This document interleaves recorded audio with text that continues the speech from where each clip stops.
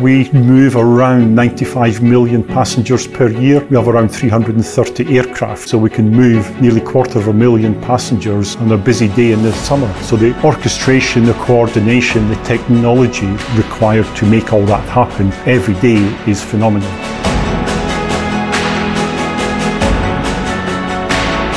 How does a passenger go through the airport where they're not stopped 6 times to be checked and so they can just walk onto the aircraft? That is the nirvana of aviation, and the technology is almost there to make that happen.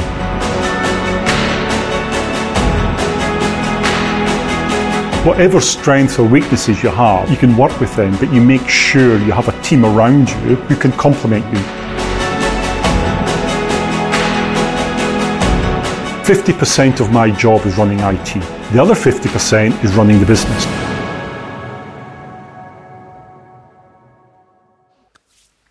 This is Sierra TV. My name is Hendrik Dekkers. I'm here today with Stuart Birrell, who is the Chief Data and Information Officer at easyJet. A very warm welcome, Stuart.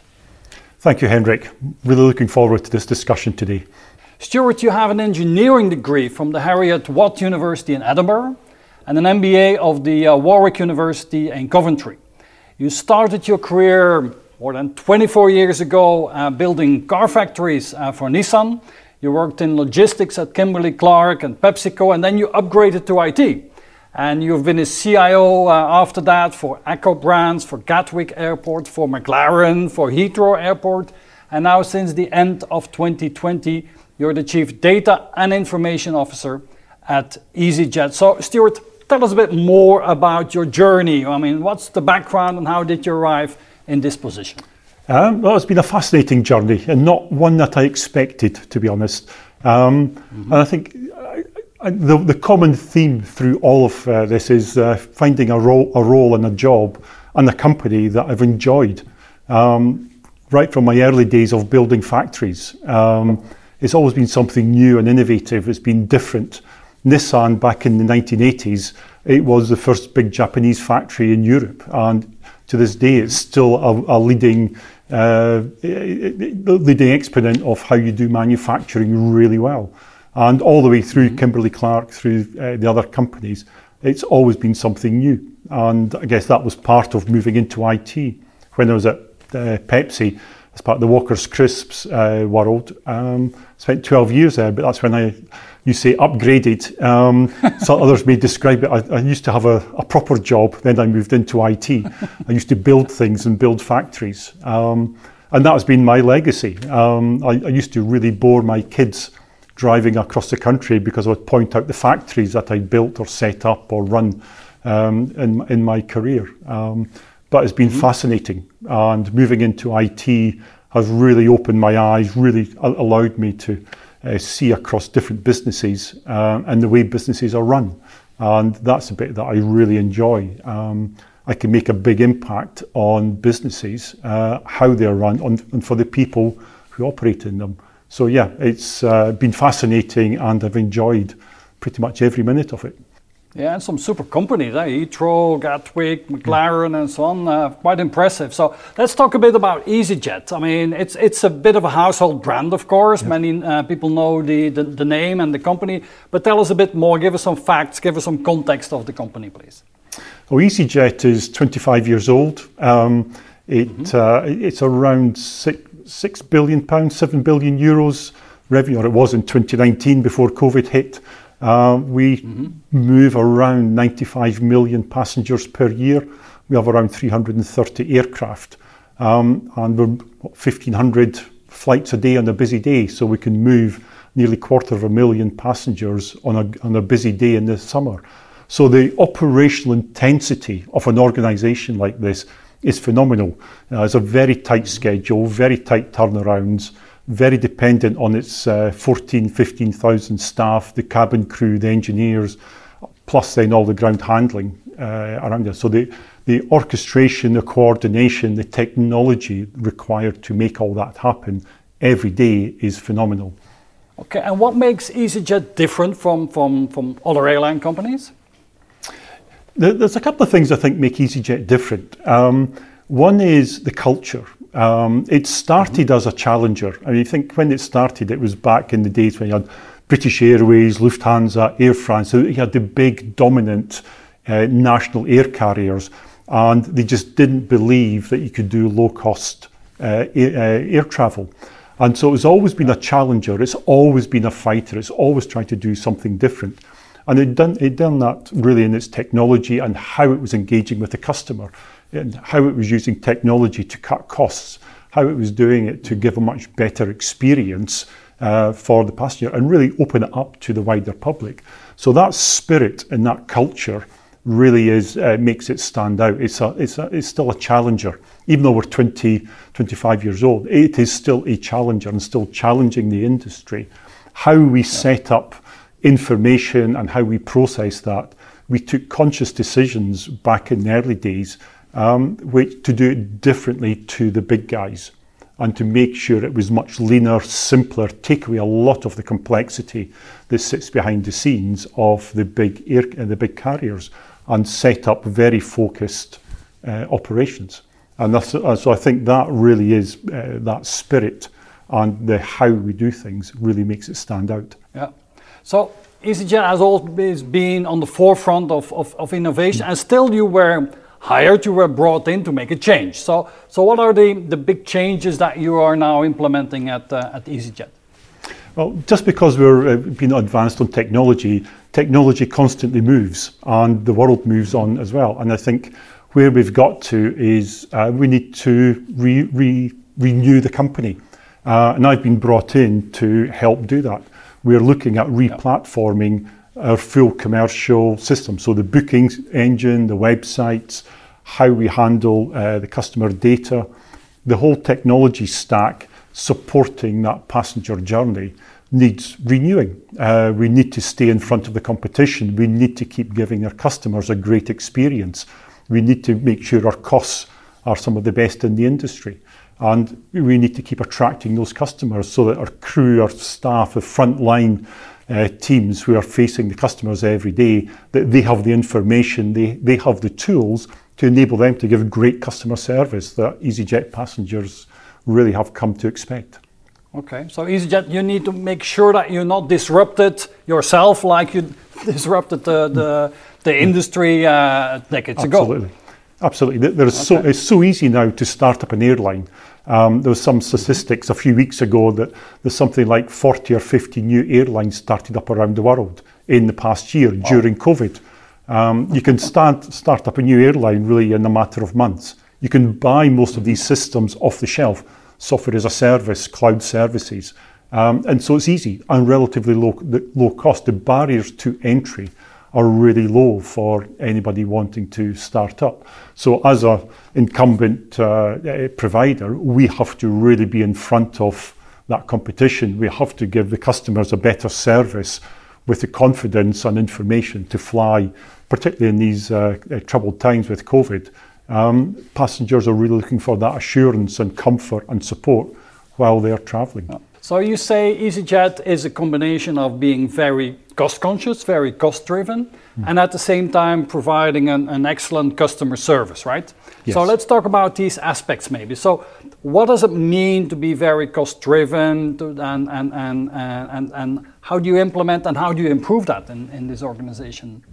And a company like easyJet is getting the balance between doing something which is of value versus doing it cheap. You know, you do technology cheap, it comes back and bites you. But what you can't do is waste money or do things necessarily gold-plated. So you have to, I guess, take conscious decisions around make versus buy. We have a really great team of technologists and developers and engineers within my team. So we know we can build certain things, but other times it's better to go and buy something off the shelf. And so as the products off the shelf mature, it's sometimes better going down that route. We took a conscious decision 20 years ago to build our own passenger service system, the booking system, because you couldn't buy anything at a reasonable cost. So I think it's buying the products, buying the technology that really makes sense, and developing your own where it really makes a difference to the passenger or to your direct costs. and making sure there's a constant balance in there, because it still comes down to what does a customer experience look like. A mobile app has won many awards because it's innovation, the experience and the way it works, but it needs updating. And so you can't stand back and just let something, technology sit there. It needs constant refresh, but not wasting money and really focusing on the areas that make a difference. So you say the systems available, the systems that you can buy, the SaaS systems and so on, and they have matured immensely compared to 10, 20 years ago. So how do you decide if you re-platform, if you build a new reservation system? How do you decide if you make or you build or you buy? That's a really good question, and we're going through that as we speak. We've looked at, do we buy something off the shelf? And there are several PSS, the passenger service systems. You can buy some of them off the shelf. Some of the big national carriers or low-cost guys, they all have them. Or we have our own, which needs some major TLC, major refresh. But that is we're doing that cost analysis and benefits analysis, and what's going to drive us now for the next 10 years. So how innovative do we want to be versus going with what is industry standard? Can we generate innovation and value and customer experience, which is better than you can generate using an industry platform? And that's a debate we're going over, and it's the cost, it's the benefits, it's the experience, and it's really trying to look forward 10 years, because these things, it's a bit like many of the audience will be very familiar with the big ERPs in the back office. What I'm talking about is an aviation version of an ERP. You put it in and that's it for 10 years, 15 years before you make another change. So it's a big decision, and it's not something we'll take lightly, and it won't be something we do quickly. We'll take our time to make sure what we do is the right thing for EasyJet, for the next generation of passengers coming out of this pandemic. So that's on the being cost driven and your very strategic decision there if you're going to buy or build. That's going to be an interesting one. Let's talk about customer service and creating the best customer experience. So what's the role? How do you see the role of IT and digital in that? Well, it's fundamental now in the passenger experience. And aviation passengers are really quite mature in their expectations of a digital journey. And it's changing and evolving very rapidly. We're now talking about the COVID passport around Europe. That's a digital identity card. So once you have that, you don't need a passport. And over the last 5 years, I was, even in my previous role at Heathrow and working with IATA and the airlines, we've been looking at digital identity. We actually ran passengers from Heathrow into Washington, D.C. on a purely digital passport 18 months ago, just before COVID hit. It was all put on hold because of COVID. But that technology is now proven, is accepted by both UK and US authorities. It's now a case we need to get that moving. So the world is shifting, and I think the role that airlines and IT and technology plays is that the golden nugget that we've always been chasing, and for 20 years as an industry, is this seamless journey. How does a passenger book a flight, pay for it, arrive at the airport, go through the airport where they're not stopped 6 times to be checked, drop bags off, open their bags, empty laptops and liquid? How do you get rid of all of that? And so they can just walk onto the aircraft without being stopped. That is the nirvana of aviation. And the technology is almost there to make that happen, where you're booking on the mobile app, you have your digital identity, you're paying using your Apple Pay, Google Pay on your phone. You arrive on your Uber and at the airport, and you just walk through. You can now have your facial identity. It knows who you are because the airline knows who you're coming. It's against your digital identity, so you can walk straight through security. There's a new generation of X-ray machines, which are actually in a few airports now around Europe, where you don't take liquids out, you don't take your laptop out, you just drop your bag on the tray, it goes through, and it automatically disassembles laptops, anything interesting in that environment. And so you can just walk through. And combining all of these, we actually had a model of that working set up at Heathrow 2-3 years ago. And so I think IT is fundamental to make all this happen, because stitching together multiple technologies, multiple data sources to give an experience that the passenger, I guess it's invisible to the passenger, and it makes it seamless and takes cost out of everybody's part of that journey. So it's a really exciting time to be part of this environment.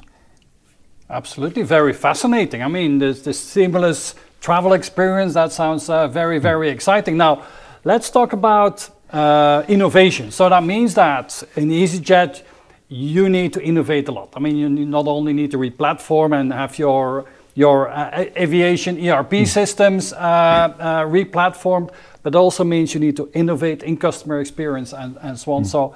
So how do you, and you mentioned already a culture of innovation that is a bit in the DNA of EasyJet, I understood. So let's talk about what is the culture of innovation and how do you make that every time better and better? Well, innovation really, it's interesting because where I've been before, we've sometimes had an innovation team which is focused on doing some of that. I don't have an innovation team specifically, but every one of my teams, they're talking about change, innovation, trying new things. And it's not just in IT, this is across the wider business as well. So we're not having to persuade our commercial team to go and try some new technology or to try some different experience. They are coming to us. There's a real draw from the wider business to go and try different things, which is a really great place to be because we're being pulled and we're having to support them and be agile in delivering technologies, solutions, data that doesn't exist or hasn't been there before. And we have to do this very quickly. And again, it's part of that DNA that it's not IT pushing innovation into the company. This is just part of what we do on a day-to-day basis. And part of my role is to make sure that's structured. There's an element of oversight to make sure it all integrates with my architects. So you do a bit of innovation. How do we make that sustainable? Again, there's so much innovation that goes on that it's a trial and thrown away. Now, you can fail fast, but some of it needs to stick. And some of it really needs to stay there long term in your customer experience and in your value chain. Where are you making money or saving money or giving a better customer service? All of this has to stick. And the way that the role of IT, and particularly myself and my architects, is to make sure it sits in the architecture and it sits in the environment in a way that my service teams can pick it up and support it and not just forget about it in 6 months' time. There has to be a few winners out of that innovation pipeline and innovation trials that every company goes through. And could you give a couple of examples of cool stuff that's happening today that you're not supposed to talk about, but what's the cool, innovative things at the EasyJet today? I guess there's some really good stuff on the data front. I mean, every airline has a problem at the moment because all of the booking engines and yield management engines, which are all built on historic data models, they don't work. Because of COVID, the world has shifted, and so the booking behaviour of the general public has changed dramatically. So how do you maximize? It's not predictable anymore. It is no longer predictable.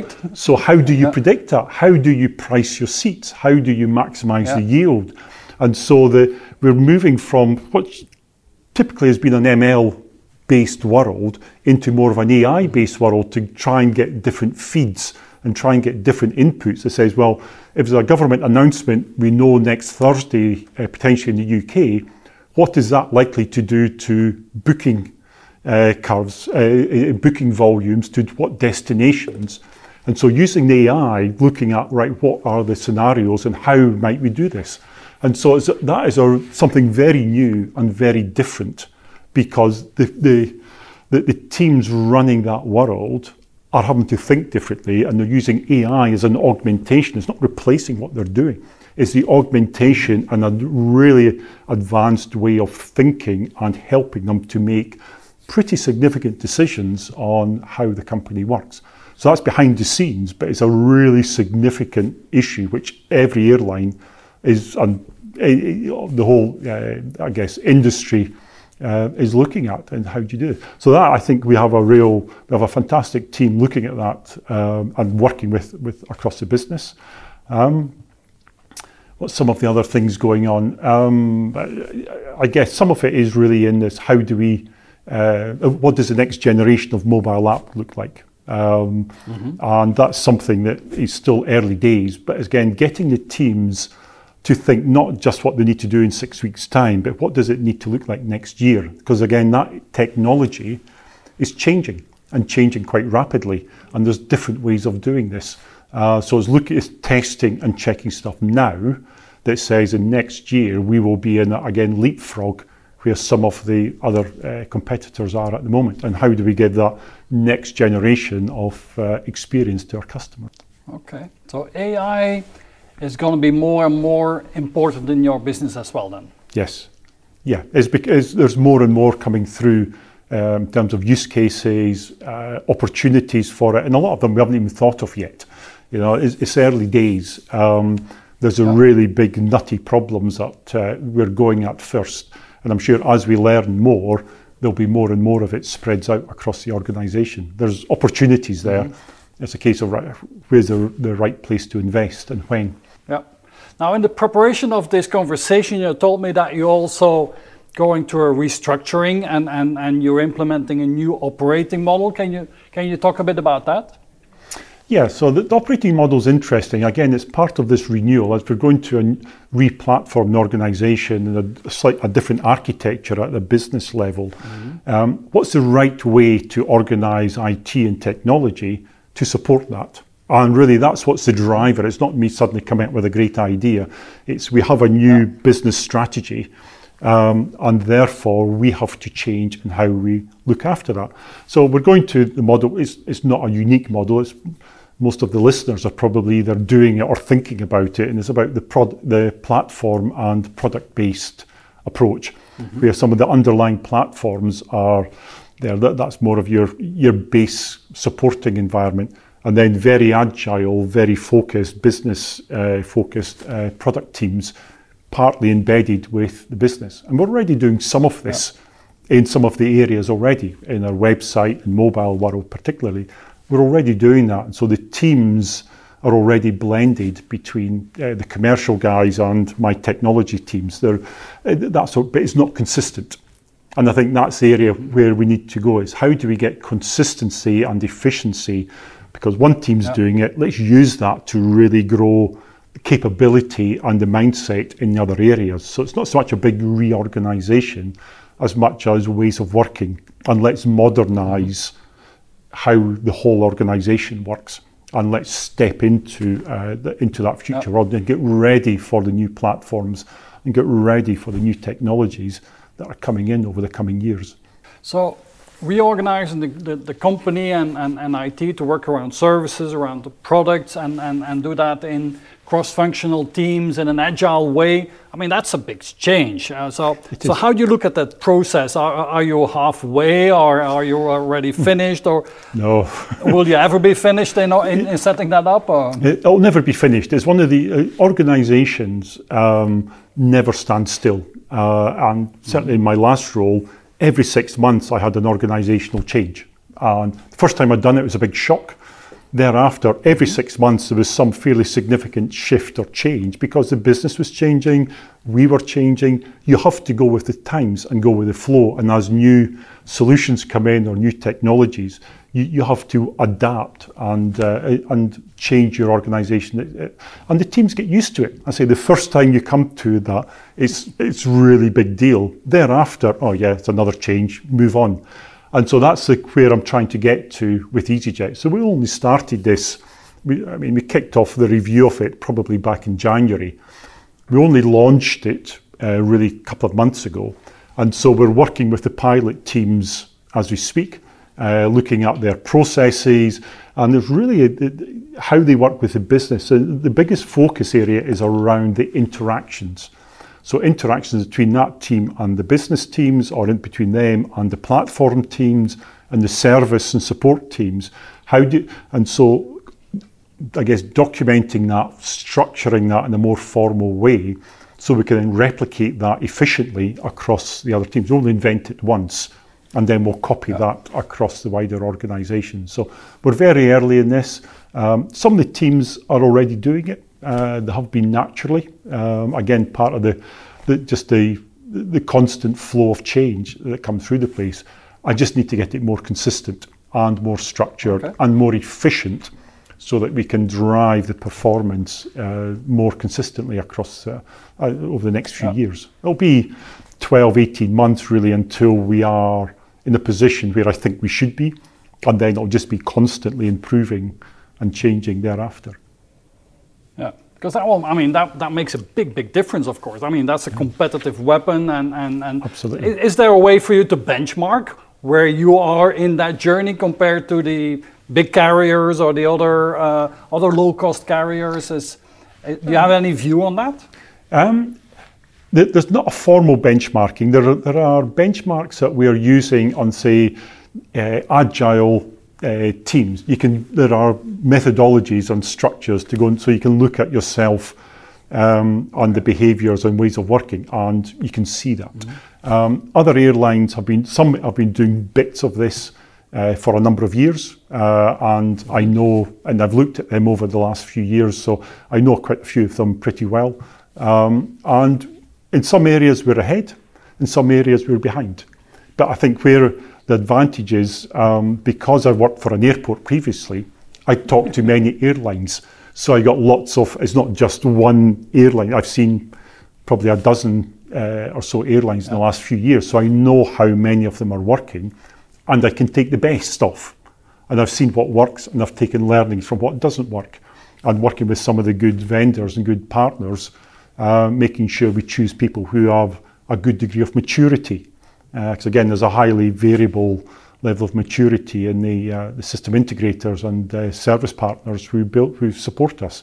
And so it's working with the right people with a similar mindset on where we want to get to. So yeah, I have an advantage. I'm not breaking new ground. I'm taking the best of what I've seen, not just from aviation, but across other industries as well, and bringing that broad knowledge into EasyJet to try and get that advantage that we need. So we're talking about innovation, we're talking about replatforming, about making sure that the company is competitive.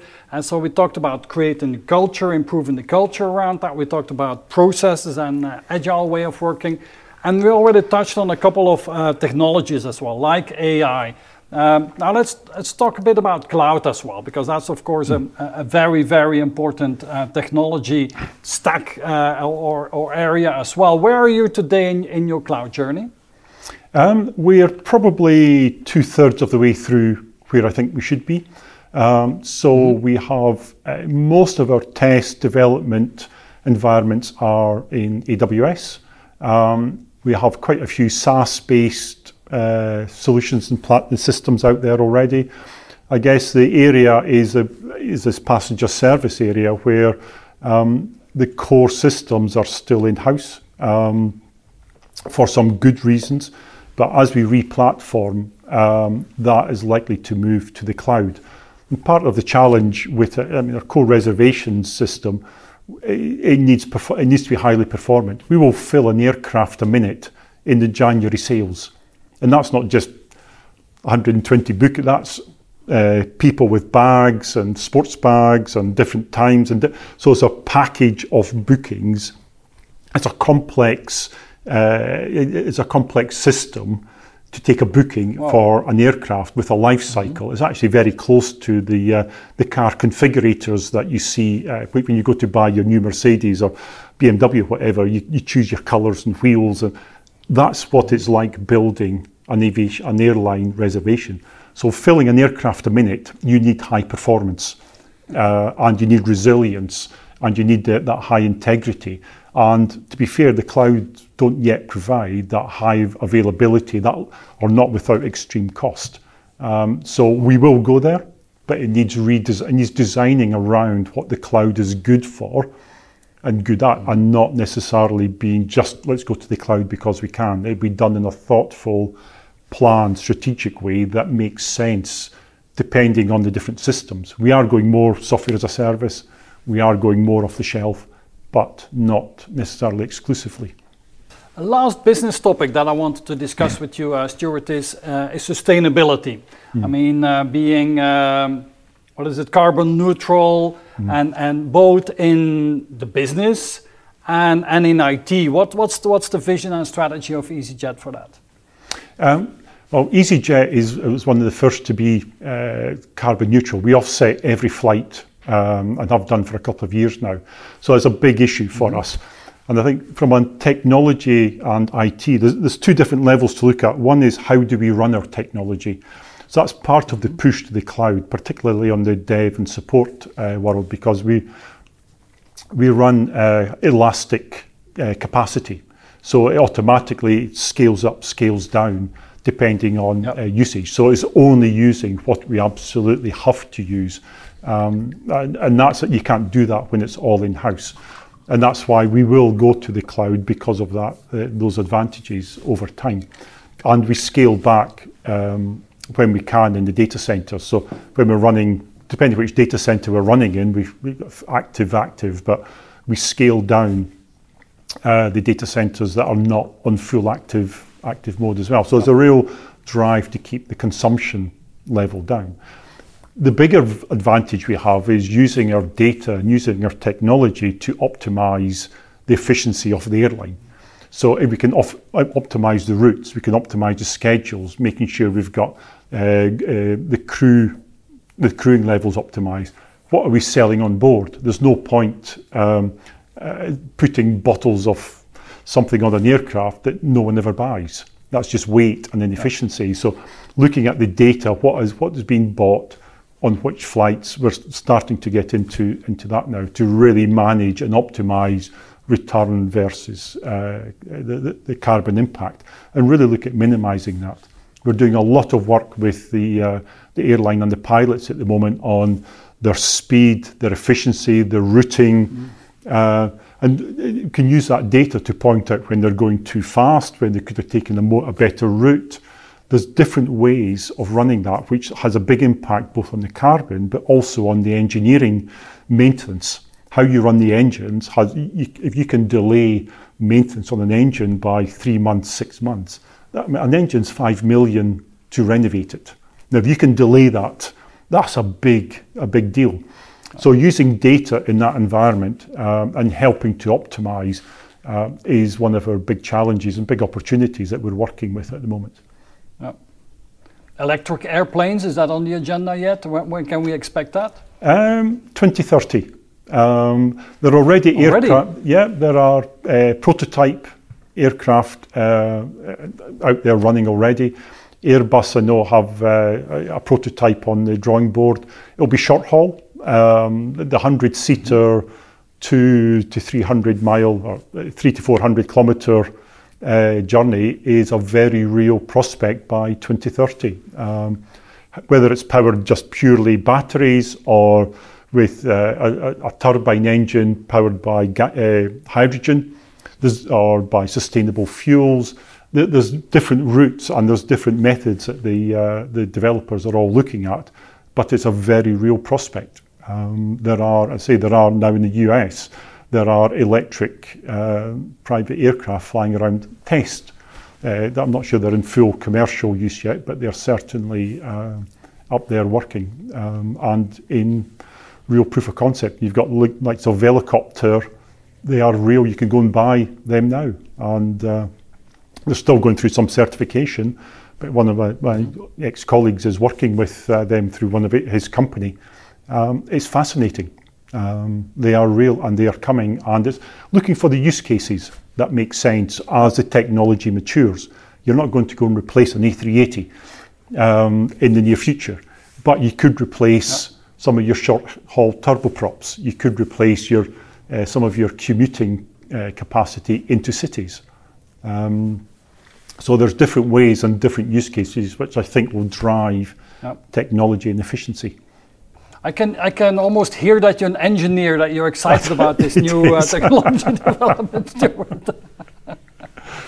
Let's talk about how IT and digital is organized in EasyJet. So you said you do 7 billion pounds almost, you have 14,000 staff, hundreds of aircrafts, but still you shared with me that your IT and digital team is around 250 people. Yes. It sounds small compared to the 14,000 people in total staff, no? It is, but we probably have another 300 to 400 external partners around the world who support us. Okay. But it's looking at what's important, and you focus your teams on what's strategically important to us. And we're in a shift on that. I mean, like most airlines and most of the travel industry and leisure industry, we went through a tough time last year, and we lost about 30% of our team. So it's kind of taking off the internal team. And so shifting how we work, shifting that organisation, but also then engaging with partners much better is also part of that organisation. So how do we do that? Where do we want to keep our own people really focused? And where do we want to just, you know what, it's off the shelf, it's easy, it's not that important to us. Let's ship it to an offshore location and just run it for half the cost. And there's those balances which we're looking at as we speak. And there's been a lot happening already in how we do that. Okay. That's quite a challenge. I mean, losing 30% of your team, and now you need to, I can imagine, staff up again, and so what's your strategy? You want to bring all these people, these numbers back in-house, No. or this is an opportunity to outsource more? It's an opportunity to, we don't need to outsource that much more, we need to outsource better. So I've made it clear with my team, been very public with them, that the 250 is probably about the right size of organisation for EasyJet, because it allows me to have a really good focused technology teams and support teams, but I can augment that with putting offshore or outside the roles that, you know what, either I can buy the knowledge much better externally, or is not strategically important to me. There's two different ways of outsourcing, and buying that capability. They don't have to be here in Luton at the airport, the headquarters, to do that. And we've proved that through COVID. So it's designing the services consciously, not just going out, I need 3 people offshore to do this work. That's a very inefficient way to do outsourcing. It's very much about what service do I need, and how do I want that, how do I want to consume that, and how do I want to receive that service. Designing that consciously, and then contracting with it, and holding the partners to account. You can't just outsource and forget. You have to work with these partners to really develop that service and develop a relationship, and treat them as part of your team. If you treat outsourcers as outsourcers and forget about them, it will never work, and you get this level of service that you deserve. If you treat them with respect, you treat them as part of your direct team. I don't care who writes a paycheck at the end of the month. Now, anybody working in an EasyJet system works for me and works for EasyJet. There may be someone else pays them, but they're still part of my team. And I think that becomes really important as building the culture and environment that you're operating in. It makes them feel part of the organisation. So when things go wrong, they're willing to go the extra mile and willing to step up and really help you. And that takes time, and it takes a lot of investment, particularly if you happen to go to India, but it's worth it. And that's where we'll head. We will go down the route of getting a much more, I guess, designed, conscious service set up front with a smaller number of focused players, and build up that capability, and keep my team here really focused on the stuff that really matters to us. Now, when you say my team here, that typically meant the team in, what is it, Luton Airport, where most of your IT teams are. Is that going to change as well? I mean, are you going to, because now you can hire from wherever in the world. You can hire people in South Africa working for EasyJet on a day-to-day basis and be in your team. Is that true? That is true. And I mean, we have people all over the world working for us now.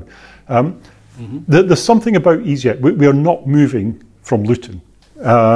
And I think part of the culture and part of the environment here, and I've only just come back into the office, I've been in the office about 2 months ago for the first time. I'd worked for the company for 6 months without ever being in the office, without ever meeting anyone from the company. It was bizarre.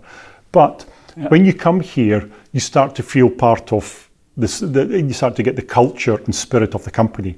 When you arrive at an airport, you feel part of that industry, you feel part of an airline. And I think that's really important in how do we stand out? How do we attract talent? How do we attract the best technologists and the best leaders and the best project managers in the world? I need the best here to run this airline.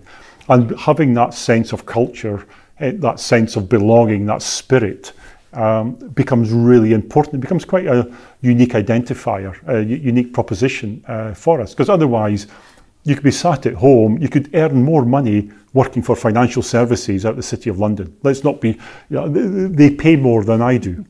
But I can still attract really great people because of the spirit and the culture and the environment here and what we can offer them in challenge and careers. And that is part of what we offer. And so, we'll keep the core here and we'll outsource where we can. But I need that core team here.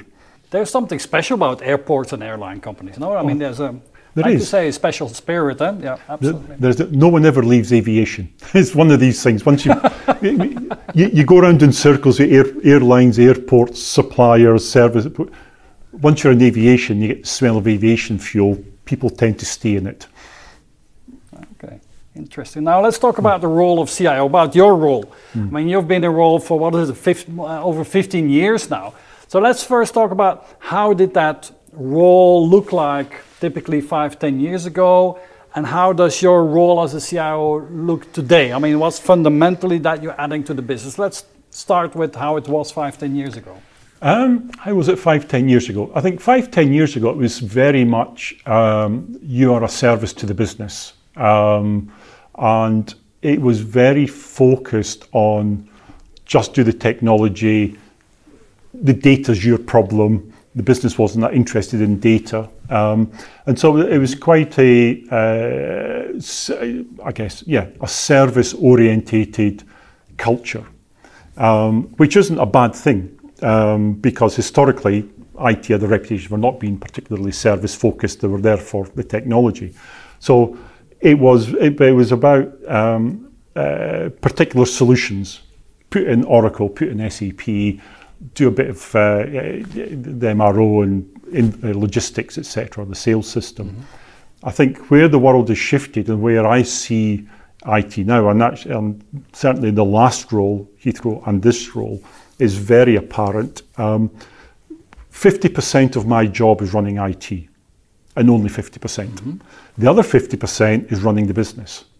So I have an equal voice, an equal say on the executive board. I'm not there just to represent technology. I'm there to represent the company and look after the interests of the company. And that's a very different world to you are the IT service team. And you're there, just talk about technology. Come and talk to me about technology. And so there's a very conscious change. The much more interesting one, I've got to say as well, because it's no longer IT and the business, it's just we are the business. The 5-year strategy that EasyJet has and through the main PLC board, 100 odd pages, at least 100 out of the 110 pages is IT, technology, digital and data. And so there is no business strategy without the technology, but then you can't really separate them out either. Yep. So you need your commercial teams and operations teams to be technically literate and tech savvy and savvy about the data and how to use the data and what do they want from it, what's the opportunities. And that's where it gets really interesting, because you're helping to educate, you're working with really smart people who want lots of data, lots of insight, lots of analysis, they want technology. How do we make it all fit? And how do we give them these things and those capabilities really quickly and cost effectively? It's about capabilities rather than service, and helping them to really exploit those capabilities for either service or revenue, profit, whatever is a key driver.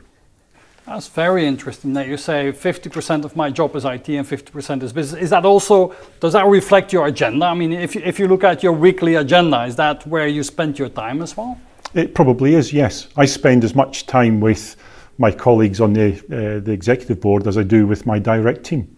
And it's about how do we influence decision making, how do we make sure we understand the business problems, so as we are coming up with solutions, ideas, it's ahead of the decision. So actually it's influencing that strategy. It's influencing how do you go and approach things. So the re-platforming is not me presenting the re-platforming strategy to the board. It's actually my colleagues from the commercial and customer marketing teams who are doing the presentation. I'm there supporting the technology part of it, but it's part of that whole, the three of us are working on this together. And that's how it should be. It's not me saying it's a technology strategy. There is no such thing as a technology strategy versus a business strategy. My IT strategy is 2 pages.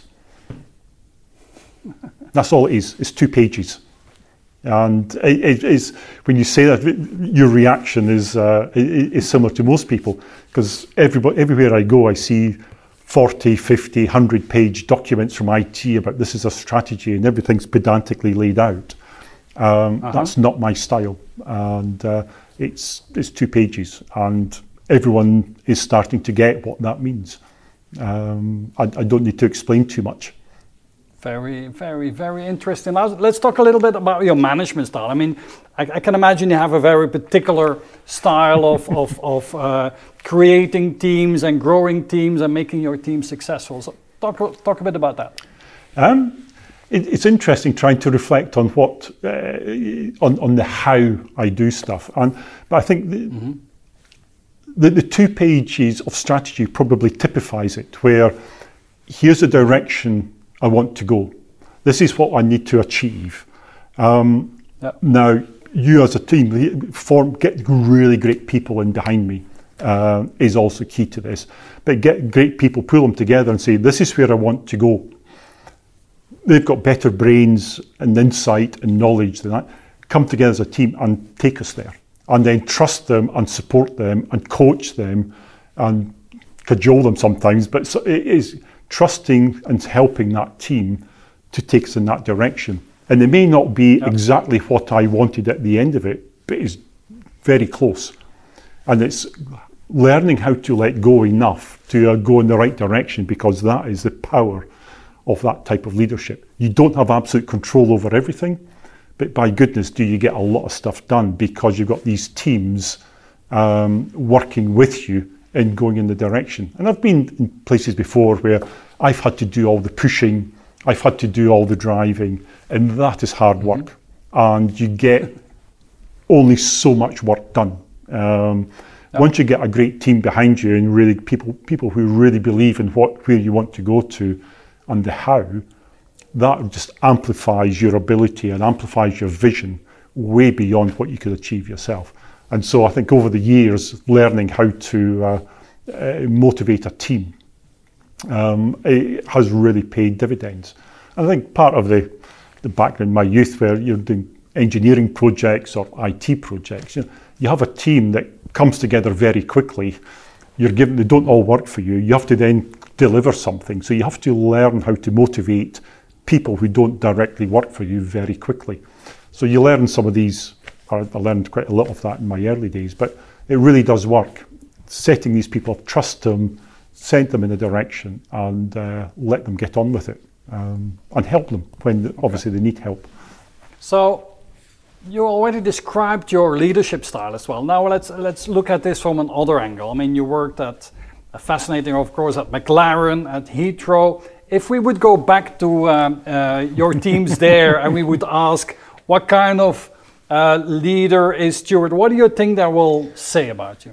Ooh, good question. I think Heathrow, I think I left a great legacy there. I think I was the inspiration for a lot of great stuff that went on there. Had a fantastic team who'd done the work.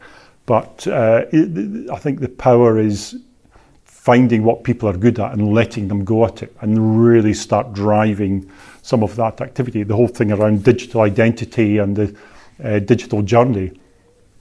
That was one of my middle level architects who had a real passion for it. Go get on with it. And he drove that and he loved it. And he made world changing, industry changing developments and pulled a coalition of airlines, agencies together. And so I think people like that respond to get on with it. And so so I think that's my legacy there, is that, I inspired a lot of great work and a lot of great change and let them get on with it. At McLaren, it's a bit further, but that's 6-7 years ago now. It was similar. We made a lot of change. The company was going through a lot of change at the time. It was I joined when Lewis Hamilton was still there. They were still winning races when I joined.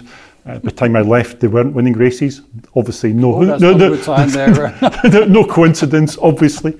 But again, we've done great stuff. And finding the role of IT in a company like McLaren is really interesting because you're surrounded by people with fantastic brains. The intellectual horsepower in an organisation like that is absolutely phenomenal and really challenging and really inspiring. And so what's the role of IT when you're dealing with, my last year we put in a whole bunch of Cray supercomputers for the CFD, the fluid dynamics. The guys who ran that, every one of them was a PhD in mathematics or engineering. So the role of IT was, we'll plug it in, we'll put a water pipe up its backside and plug in the power and leave it up to it. These guys were tuning the operating system of the Crays depending on the mathematical algorithm they were running that day. So that's the level you're dealing with.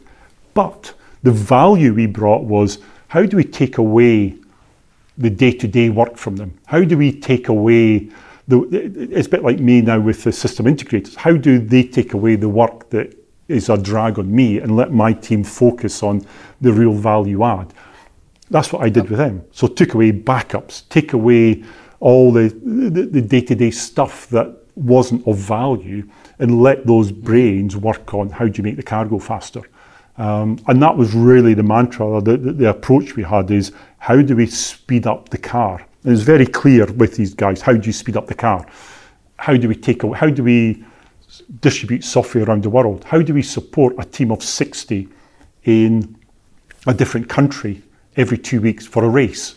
We had to move a mini data center every 2 weeks to a race, set it up, run it in a sandstorm in 45 degrees of heat, in rainstorms, and put it on trucks, boat, planes, everything. So moving that and running that remotely. And I sent around the world one, I guess, high-end help desk person to run the technology remotely. And we'd done it all remotely. We built it all from the base. So the roles are very different. And so I think I brought in there a great team and left a great team behind me. So it's a long-winded way of saying one thing, but I think we did. It's exciting technology. As engineering, it was a fantastic technology environment. And I left, I think, a good legacy of a great team with some good leaders behind me who were doing great work. Oh, it's clear what drives you in your work, Stuart. I mean, you want to make change, you want to get results. Let's take one step back. What is that drives you in your life? If you look at it a bit more holistic, what makes you happy? When are at the end of the week, the month, the year, you say, well, this was a great week, month or year? I I'm actually not too sure. I think what makes me happy is when I've done something. Usually it's when a team comes together and they're starting to drive towards my vision, or the vision that we're all heading towards. When I see them where they're looking after themselves, they're making their own decisions, they're not asking my permission, or they're just getting on with it. That to me is success. And I find that really satisfying, because it means I've sold them a vision, they've believed in it, they have the skills and ability and capabilities as a team to go and deliver on it. So the organisation around them is working. So just from that one bit, there's lots of things have come together.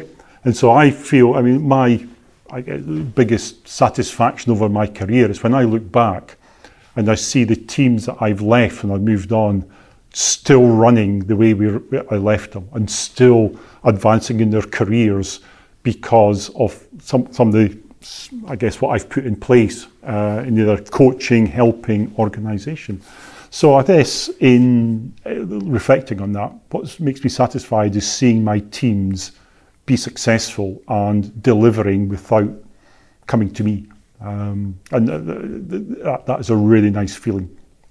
Now, in our Leadership Deep Dive series of top talent, top CIOs around the world that we interview, we always ask about their personality type, their Myers-Briggs, the MBTI. You shared that your MBTI personality type is ESTP. So you are also known as the entrepreneur. That's somebody who is extroverted, observant, thinking, and has a prospecting personality. Typically, these people tend to be energetic, action-oriented, and they navigate whatever is in front of them, and they love to uncover life's opportunities. Does that sound a little bit who you are, Stuart, already? On reflection, it does. When I first saw that, because that's different to, I've done Myers-Briggs for the last 20-odd years, 30 years nearly, and I think it does describe me pretty well. When I was being an engineer and having to be much more detailed and analytical, I guess I was much more of I've been INTP, I think it was, way back, which is that introverted, thinking, more detailed, almost analyst type of world. And I think in the last few years, as I've come into the CIO and I've been able to think bigger and think broader, the natural entrepreneur and natural challenger in me has really started to come to the fore. So I do recognise it's different and it's changed over the years. You were more nerdy in the past, and I'm significantly more nerdy, yes. Now, people with your personality type, they have the following strengths.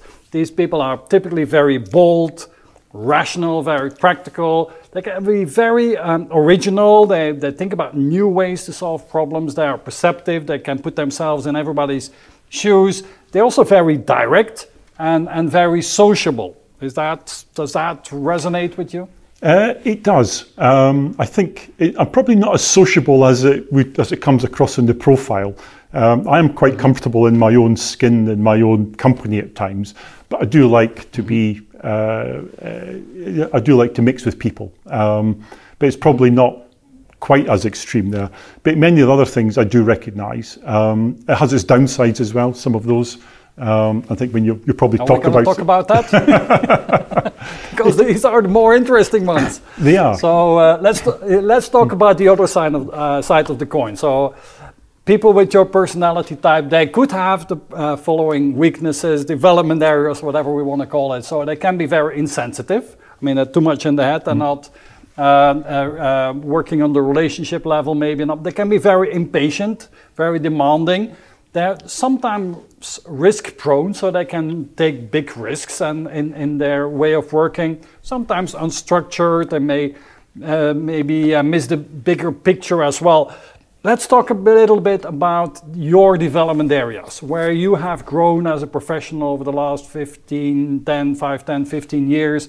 Where have you grown most and how did you do that? I think in those development areas are interesting. Because I've had feedback on those, because I recognise all of them. And there's a couple of things in there. One is I'm conscious of them. So therefore I make conscious efforts to temper my enthusiasm or to ask about people. The empathy levels are not typically that high in me, and it's another reflection of the sensitivity piece. And I think what I've learned over the years is to hire people around me who complement me. So I always need to have someone in my leadership team who's very focused on the people and conscious of the people and the emotional side, who will kick me under the table when they need to. Or at the conversation yesterday, I'm in the process of hiring a CTO. I need someone who's going to challenge me and tell me to calm down, and make sure and reflect on the practicalities of life, not just go charging off. And so whatever strengths or weaknesses you have, you can work with them, but you make sure you have a team around you who can complement you and temper the downside or support you where you have weaknesses. Because at my age, I'm probably never going to learn now a whole new way of being empathetic that I haven't learned previously. So the way I do it is make sure I've got people around me, or someone to say, well, actually, let's not drive to that end solution straight away. Let's go through a couple of measured steps before we get there and de-risk it. And I've learned to listen to these guys and learn to hire and recruit and retain people like that around me. And you have to learn to listen as well. Let's talk a bit more about your personal development, your professional development, because I think that's of course fascinating. And so who would you say are important figures in your life? I mean, role models, people that you look up to, people that you learn from, important mentors. Can you share a bit about that? It's interesting, because I've never really had a single role model or a mentor who's coached me through my career. What I have done, I've been quite conscious of observing who are the great leaders that I have worked for, who and what's their traits, and also who have been the not so great leaders and what have been their traits. And I think particularly in my early days, the Kimberly-Clarks and Pepsi were really good training grounds for that. You got really good management development, but also you saw some really great leaders and some phenomenal people that you would just go to the ends of the earth for because of their style, their characteristics. So being observant on some of that has been a real help to me. And then it's interesting, when I went to my first CIO role at ACCO Brands, I was conscious of some of the gaps. So I did actually get someone to coach me for the first year or so, and I'd go along once a month. And that was really a big lesson to me, that you do need help. And you can't be too proud to ask for help. We all need it, particularly when you step up into that first role. I mean, now I actually do coaching for, there's a group in London where we coach CIOs with how do you bring the next generation forward. And so we all coach each other's number 2, number 3 kind of level, and who's the aspiring CIOs, because it's tough to get from that number 2, number 3 level to the top level. And that's really successful, and I get a lot out of it. And I can see, because I see the mistakes I made in my early career, and I can help these people with some of their decision making. And it's just observing who's successful, who's not, who do you respect, who do you not. I mean, the interesting one, everyone always talks about Elon Musk. I actually had dinner with Elon Musk about 5 years ago, and he was on the Around the World, a long story, but it was just before he'd launched the small car, the smaller one. They had the big one out, not the S. The S one. He knew absolute pedantic detail, the cost and details of that car. Despite the level he's at, he was down in the weeds and he understood the details of his business. And that's, again, something I take, because although I've got a great technology team, I need to understand a bit of what's going on. I need my weekly dose of technology. I can't sit in my ivory tower all week. I get bored. So I need because I'm interested in technology.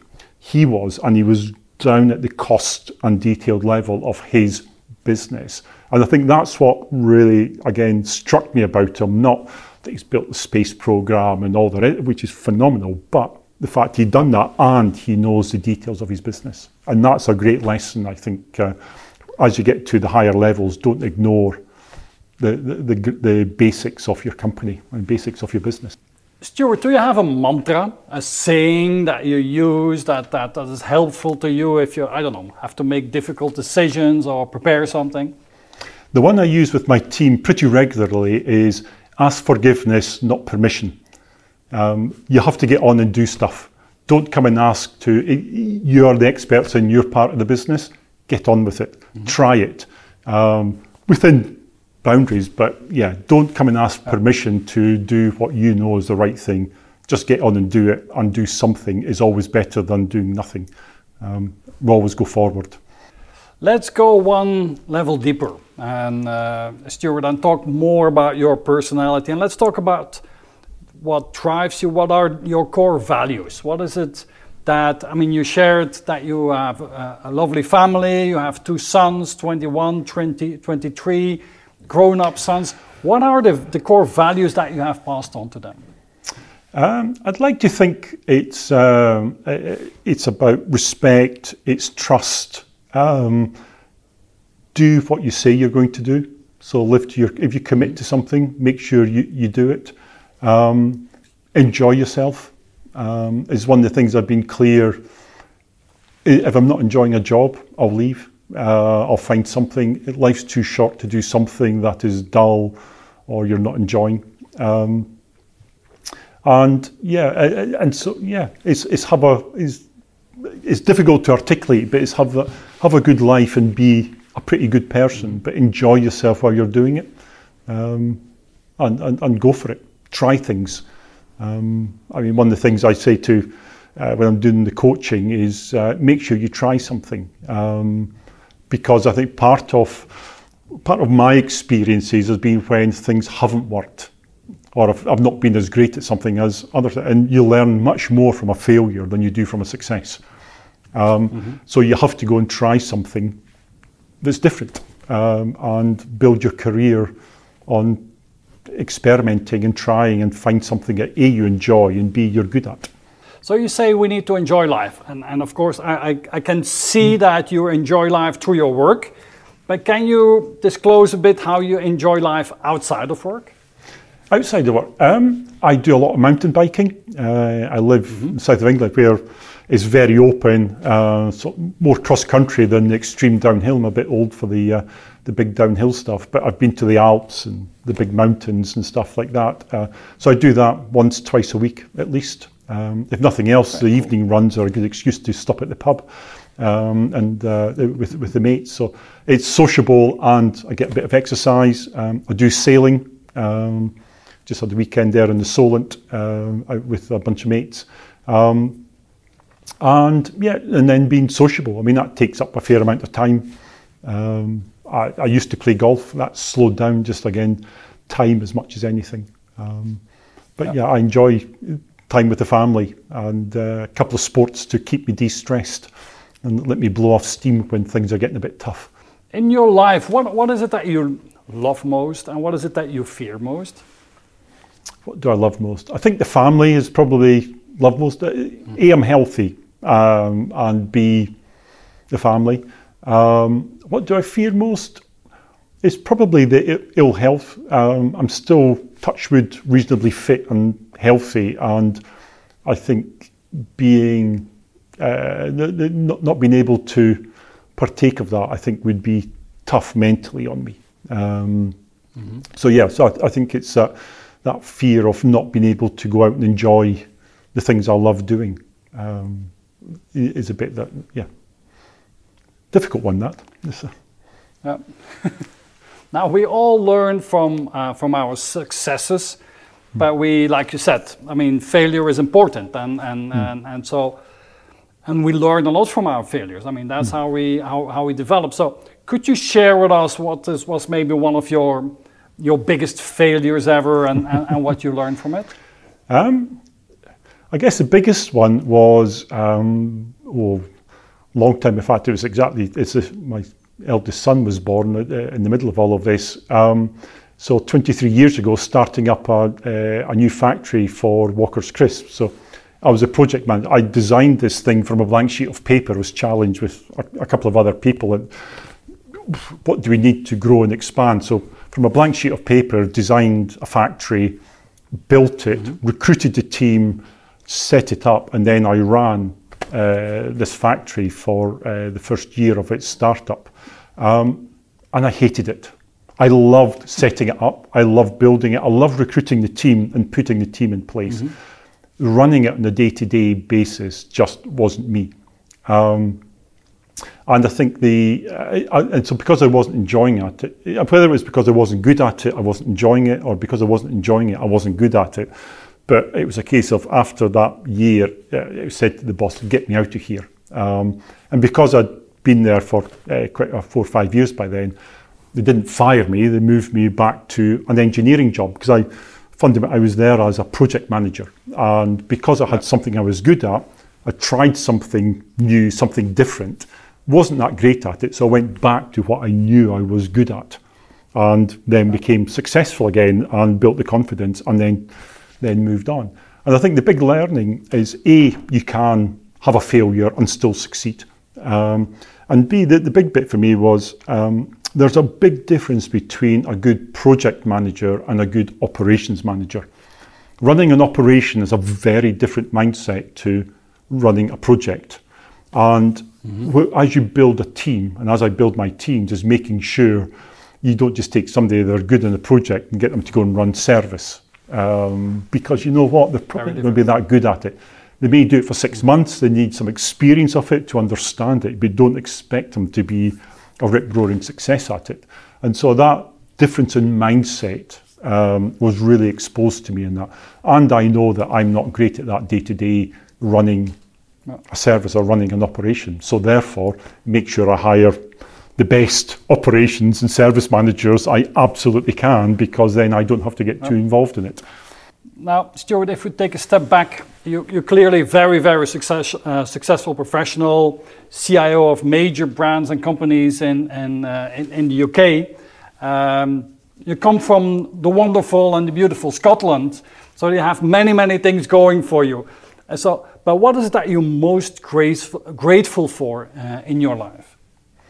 My health, my family, and I guess I've been really, really lucky of being imbued with certain talents and skills and capabilities. And that allowed me to go and do what I've done. Yes, you have to go and develop them and tune them, but I was born with certain skills, capabilities, mindset. My parents supported that.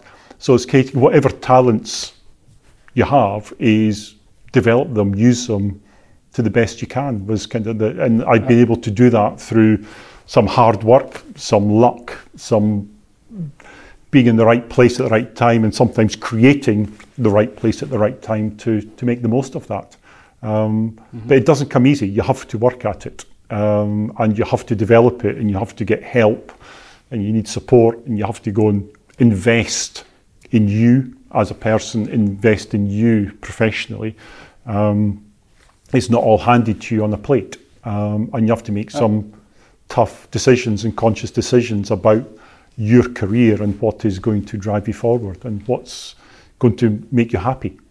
If you look back to when you were 25 and you look back where you are today, so I mean there's many new insights and knowledge that you have today that you didn't have when you were 25. What would be the one thing, the one knowledge or skill or insight that you would give to your 25-year self back in the day, so that you say, well, that would have made a real difference? And so we can look at it also, what's the advice that you give to young professionals that want to have a career like yours? I think there's two things. One is ask for help. I was too independent or too bloody minded, whichever way you like to describe it. And I think my career really took off when I'd done the MBA, but then started networking at the professional level. So on a regular basis into London, typically, and it's a bit new, a bit London-centric in the UK, a lot of this, but being able to go to dinner, talk to peers, talk to colleagues at different industries, I learned huge amounts in my early days as CIO about how to be a CIO. What does cloud mean? What does this all mean? How are they approaching it? How are they doing their organizations? From dinners, social events, and that's time, that's your evening. But you have doing that really step changed that career. So ask for help and find coaches and mentors and listen to them because they've been there and done. And join a good community, right? Absolutely, join a good community because it really does make a difference. And I was a bit late in coming to the fore on that one. And the second one is try things. Don't be afraid to step out of your comfort zone. You have to go and look at different areas, different things, different experiences, but be good at something. Find something you're good at. Then you can go off and try something else. I was good as a project manager. I knew how to build factories, but then once I knew how to build factories, I go and say, well, actually, let's go and see if I can run a factory. Not particularly. Let's go and see if I can run a warehouse. Yeah, actually, that wasn't too bad. Let's kind of do a project in IT. Yes, I can. Can I do engineering and infrastructure in IT? Yes, I can. So it's finding something that you're good at, and then you can go and try many, many different things. Some you'll succeed at, some you'll fail at. You'll learn something every time. On that note, Stuart, I would like to thank you for your time and for sharing all your insights, your experiences, your visions. It's very fascinating. I enjoyed it a lot and hope to meet you soon in London when we can get back together. Thank you so much. Well, thank you, Henrik. I've really enjoyed this. It's been really good. So good to meet you. Thank you.